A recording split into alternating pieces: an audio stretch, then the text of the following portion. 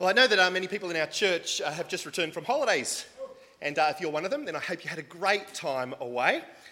Of course, for many holiday makers these days, there's one particular website that's considered an absolute essential in the whole holiday planning process. And that's the website called TripAdvisor. Have you heard of it? Heard of it? Yeah, of course you have. If you haven't, however, let me explain. TripAdvisor is basically a website that allows travellers to leave reviews on their holiday experiences and to rate those experiences as either excellent, very good, average, poor, or terrible.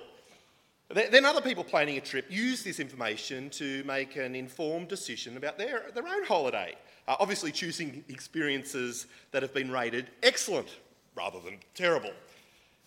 Because that's what we all want, isn't it?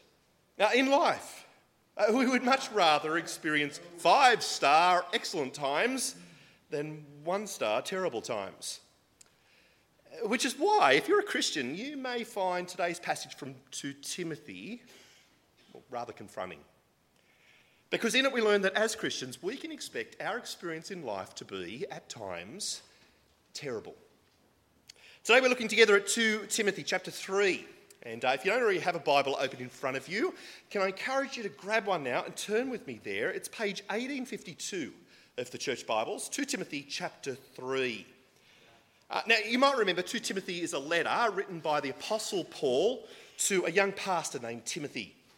And today's passage begins with Paul warning Timothy about what he can expect in life. Here, read with me from chapter 3, verse 1. Chapter 3, verse 1, where Paul says, "But mark this, there will be terrible times in the last days." In other words, Paul's saying, Timothy, know this with certainty. In the last days, life for us Christians will sometimes be really tough. Now, when Paul speaks of the last days here, he isn't just talking about that time immediately before Jesus' return, but rather he's using the phrase in the way that it's often used in the New Testament, referring to that whole period from Christ's ascension until his return. Paul is saying that during this time, there will be seasons where life is really tough for Christians. And the thing that will make life so bad during this time is, well, bad people. Obviously, as Christians live for God in a world opposed to God, well, that's going to spell trouble for Christians. But for Timothy, the problem's even worse. Because for him, this problem isn't just out there in the world. No, it's inside his church too. You might remember that false teachers have infiltrated Timothy's church. Men who are teaching a message other than the true gospel. And last week, Paul told Timothy how to deal with these false teachers. Do you remember? He told them that he shouldn't argue with them, but rather gently instruct them in the hope that they might come to their senses and repent. But Paul doesn't want Timothy to be naive. The fact is, while some of these false teachers might repent and be saved, many won't. And so Timothy needs to know that these ungodly people are going to cause all sorts of trouble for him and the other people in the church. Because these false teachers love neither God nor people. No, they love only themselves. They're utterly selfish and self-centred in their attitudes and behaviours. And so naturally, they will cause havoc in the church.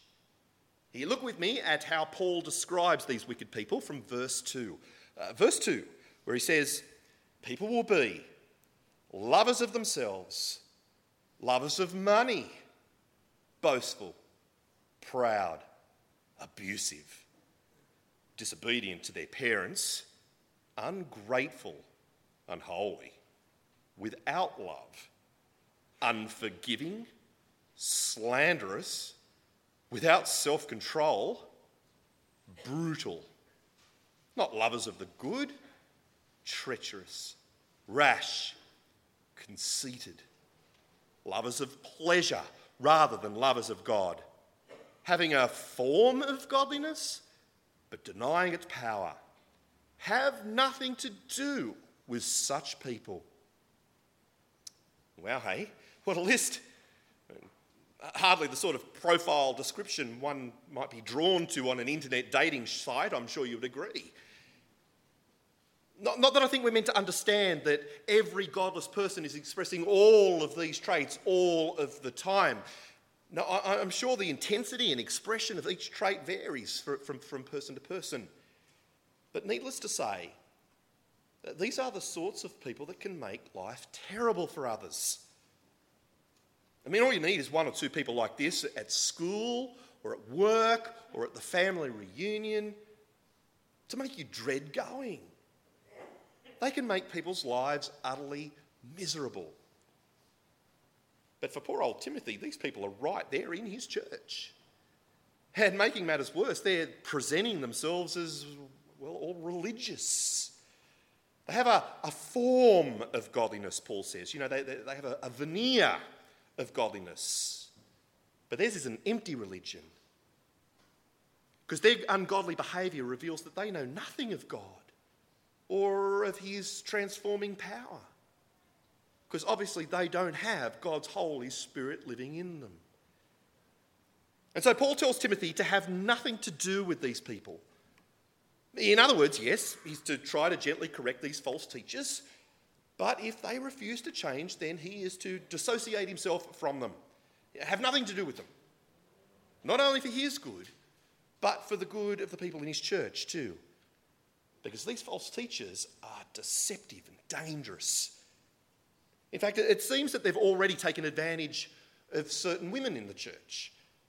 Women weighed down by the guilt and shame of past sins. Emotionally and spiritually damaged women who have been easily seduced by these false teachers. Sadly, their endless search for truth, it's futile. Because ultimately their desire for sin outweighs their desire to know God. Here, read with me from verse 6. They are the kind, that is, these false teachers, are the kind who worm their way into homes and gain control over gullible women, who are loaded down with sins and are swayed by all kinds of evil desires, always learning, but never able to come to a knowledge of the truth. And so you see, these false teachers are dangerous. They've already deceived these vulnerable women. And so now Timothy needs to have nothing to do with them, lest they deceive him too. After all, Paul is quite confident that in the end, these false teachers will be exposed as the impostors they are. That in the end, they'll end up just like those two magicians in Pharaoh's court in the days of Moses. Do you remember them? Those two magicians who caused all sorts of problems for God's people. The magicians who, according to Jewish tradition, were named Jannes and Jambres. Do you remember their story? God wanted Moses to lead his people out of Egypt to the promised land, but Pharaoh said no. So Moses' brother, Aaron, threw down his staff in the presence of Pharaoh, and it became a snake, as a sign that God was on their side. But through their magic arts, Jannes and Jambres turned their staffs into snakes too, so Pharaoh wouldn't listen. So Moses and Aaron turned the Nile River to blood. But somehow Jannes and Jambres managed to do that too. So Moses and Aaron brought on Egypt a plague of frogs.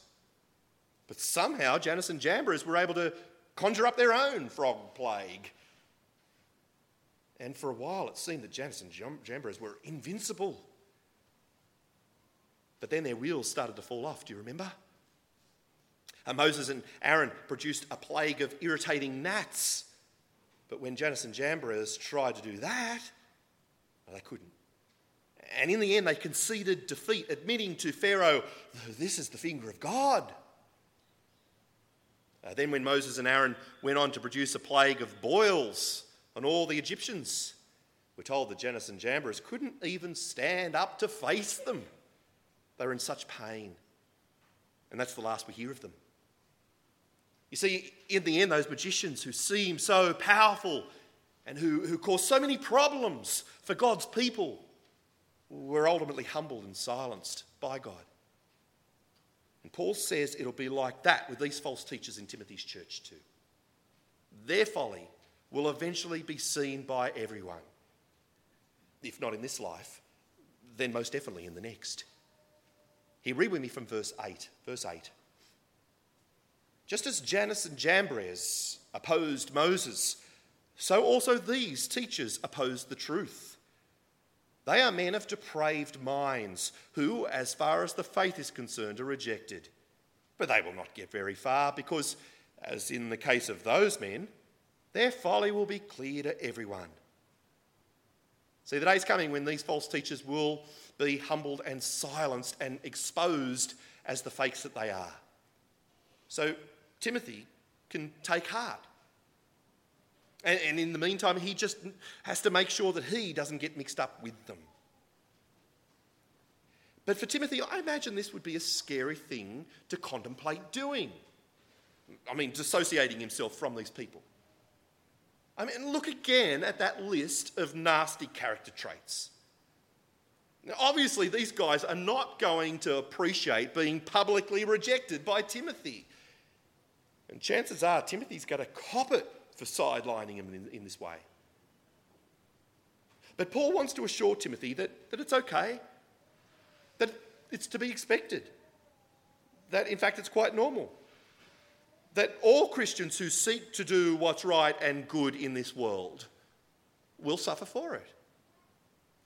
What's important is that in those times, Christians don't give up or give in, that they just keep doing what is right and good, regardless.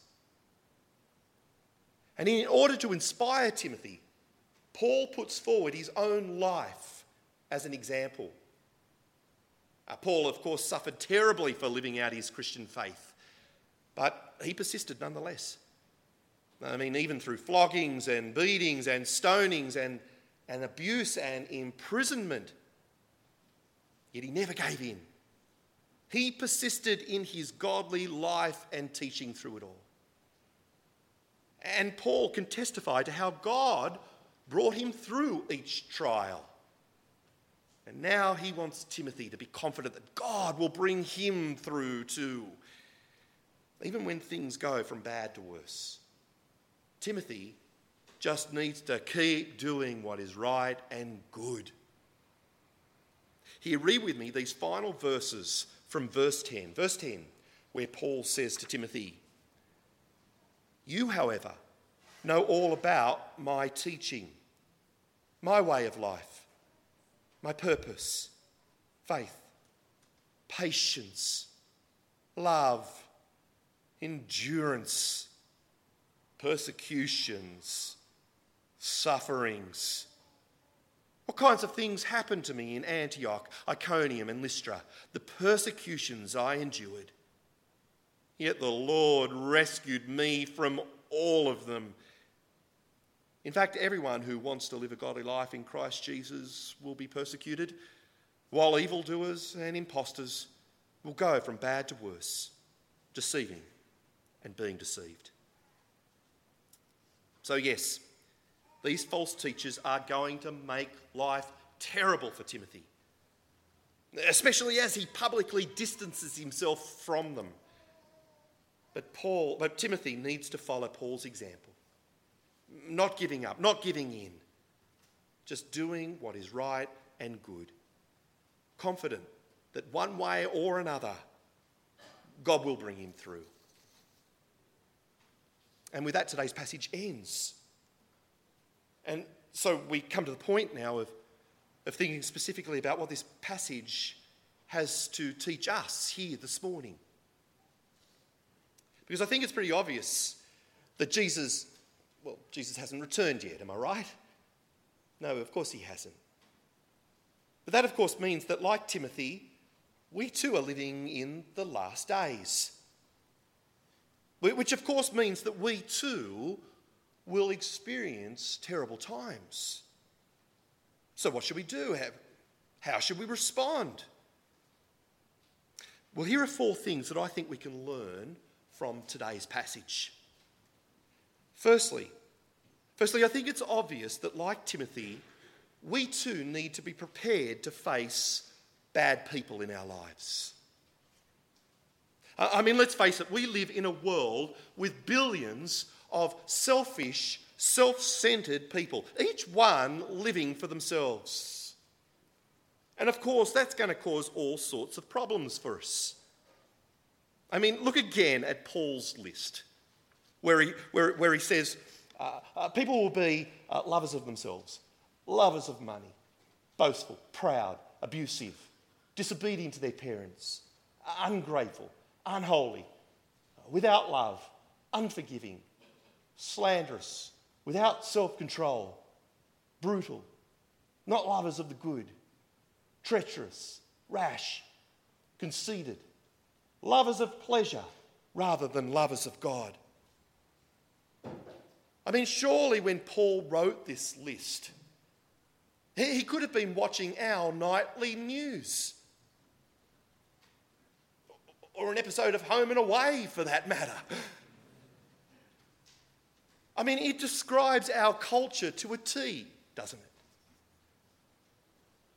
And so, friends, it shouldn't surprise us then when we feel the harmful effects of people like this.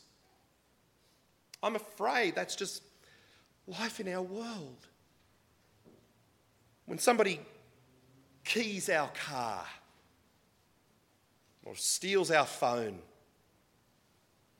when someone writes horrible things about us in social media, or bullies our child in the playground, these things shouldn't take us by surprise. But mark this, Paul says, there will be terrible times in the last days. It's inevitable. And at one level, bad people will make life difficult for everyone. But as Christians, we can expect it all the more. As we live for God in a world opposed to God, well, obviously that's going to spell trouble for us. And sadly, in many parts of the world today, that trouble comes in the form of, well, severe persecution. The kind of stuff Paul faced. Beatings, imprisonment, even death. Here in Australia, I think we've had it pretty good up until now. Though I think we're starting to feel the heat more and more, aren't we? Should we be surprised? No. Should we feel helpless? No. Because we know that just like Jannes and Jambres, all those who oppose God and harass his people will ultimately be humbled and silenced by God. Perhaps in this life, definitely in the next. We just have to be ready to stick with Jesus no matter what, continuing to do what is right and good, come what may. So that's the first thing. We need to be prepared to face bad people. And the second point is related. It's don't be a bad person. I mean, let's face it, it is hard enough to live as a Christian with people out there living selfish, self-centered lives.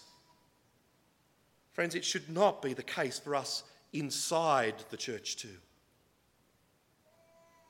But you know, as I look at that list, I can't help but recognise, well, more than one of those ungodly character traits in my own life.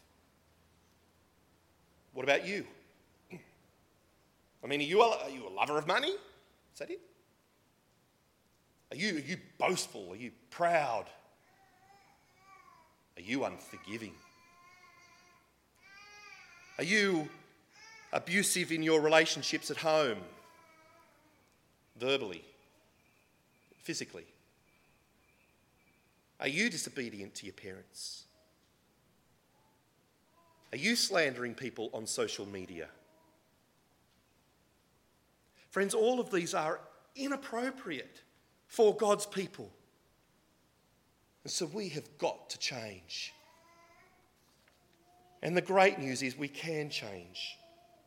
Because unlike the false teachers in Timothy's church, we don't have just an empty religion, a veneer of godliness without any power. No, we have the real thing.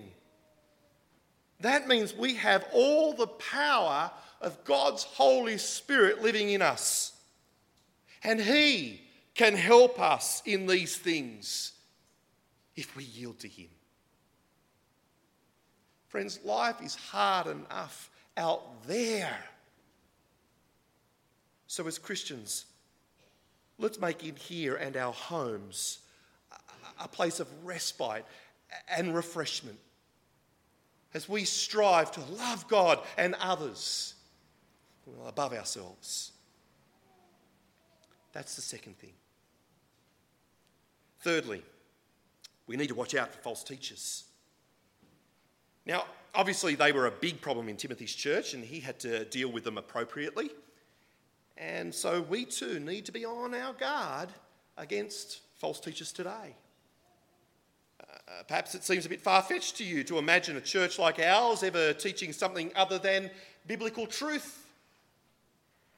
But it wasn't all that long ago that false teachers stood here on this very platform, telling people in these very pews that you can't really trust the Bible, that Jesus didn't really rise from the dead, that He isn't really the only way to God in heaven. Just a few short decades ago. And I think we ignore that history to our peril. If it happened before, it could happen again. And so at the beginning of each sermon, when you hear those words, would you please open up your Bible and turn with me to today's passage? Friend, can I strongly encourage you to do so that you can be sure that what's being said up here is in fact what God is saying in His word. We need to be vigilant and make sure history never repeats itself. But I don't think we need to be vigilant only in here, but out there too. Because I think for many of us, the more immediate threat from false teaching is found outside these walls. So friend, let me ask,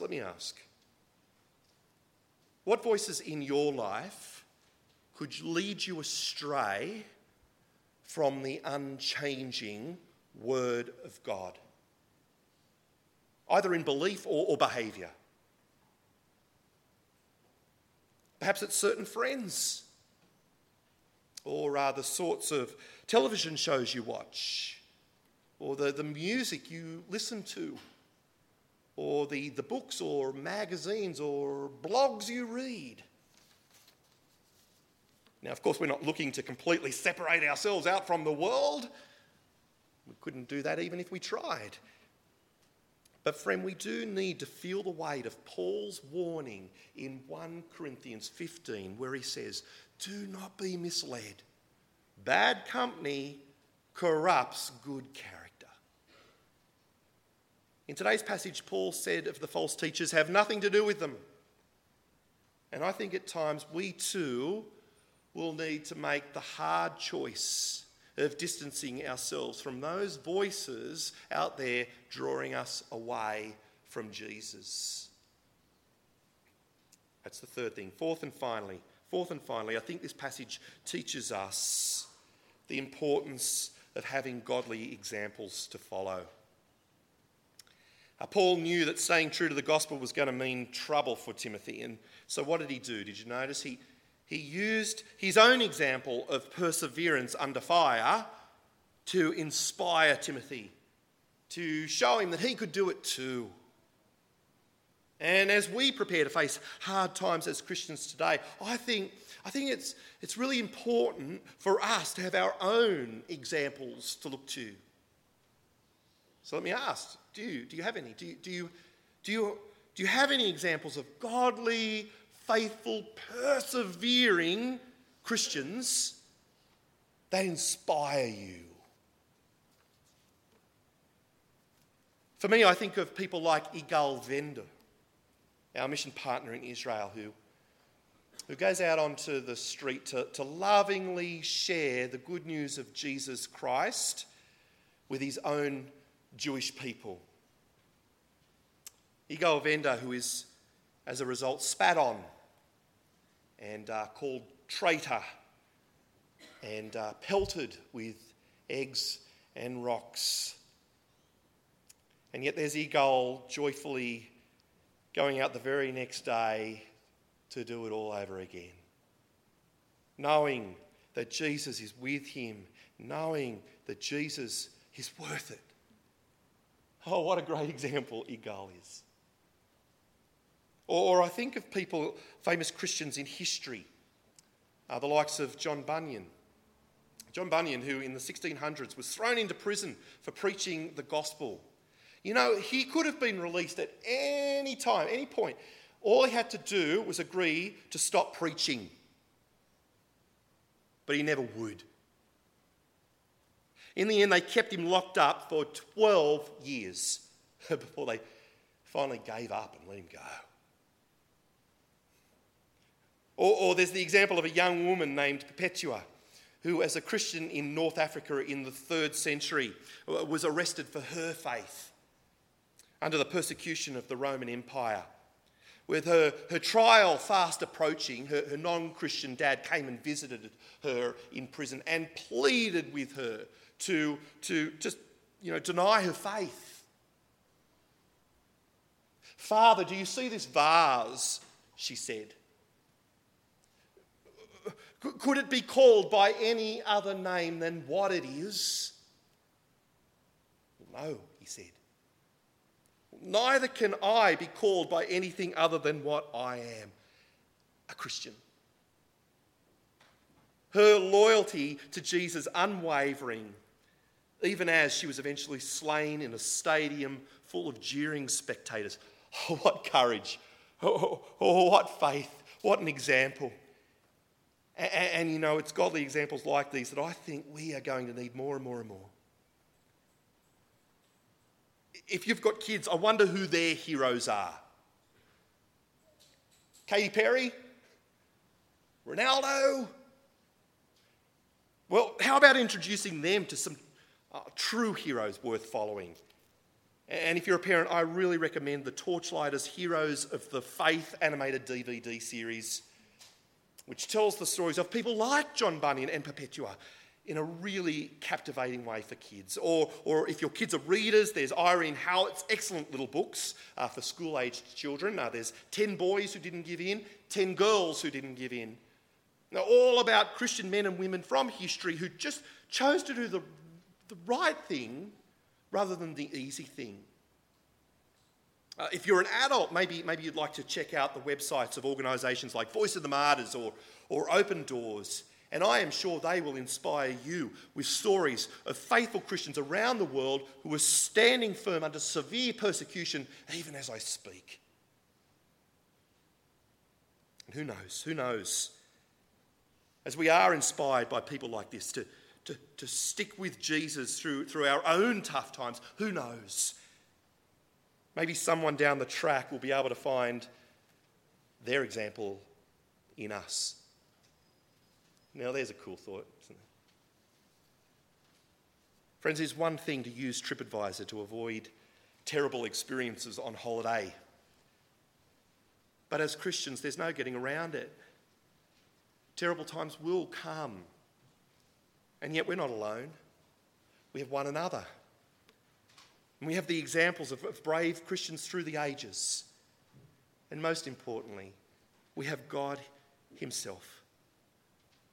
And so let's pray now and ask him to help us stand firm as we wait for our Saviour's return. Let's pray. Oh, Father, we do indeed thank you for our Saviour Jesus and the privilege and joy it is to follow him. Please help us to endure as we face trouble from people in this world. Thank you that one day Jesus will return and put all things right. Father, we're sorry for the times when our own selfish and self-centred behaviour hurts the people around us. We ask that your Spirit would work powerfully in us and change us, that we might show only love and kindness to the people in our lives. Father, please keep us from being drawn away from the truth by bad influences, and help us to know when it's time to separate ourselves from them. Father, thank you for the many, many examples of Christians who have stood firm through difficult times. You were faithful to them, and you will be faithful to us too. So please help us and our children to follow their example, sticking with Jesus to the very end. In his name we pray. Amen.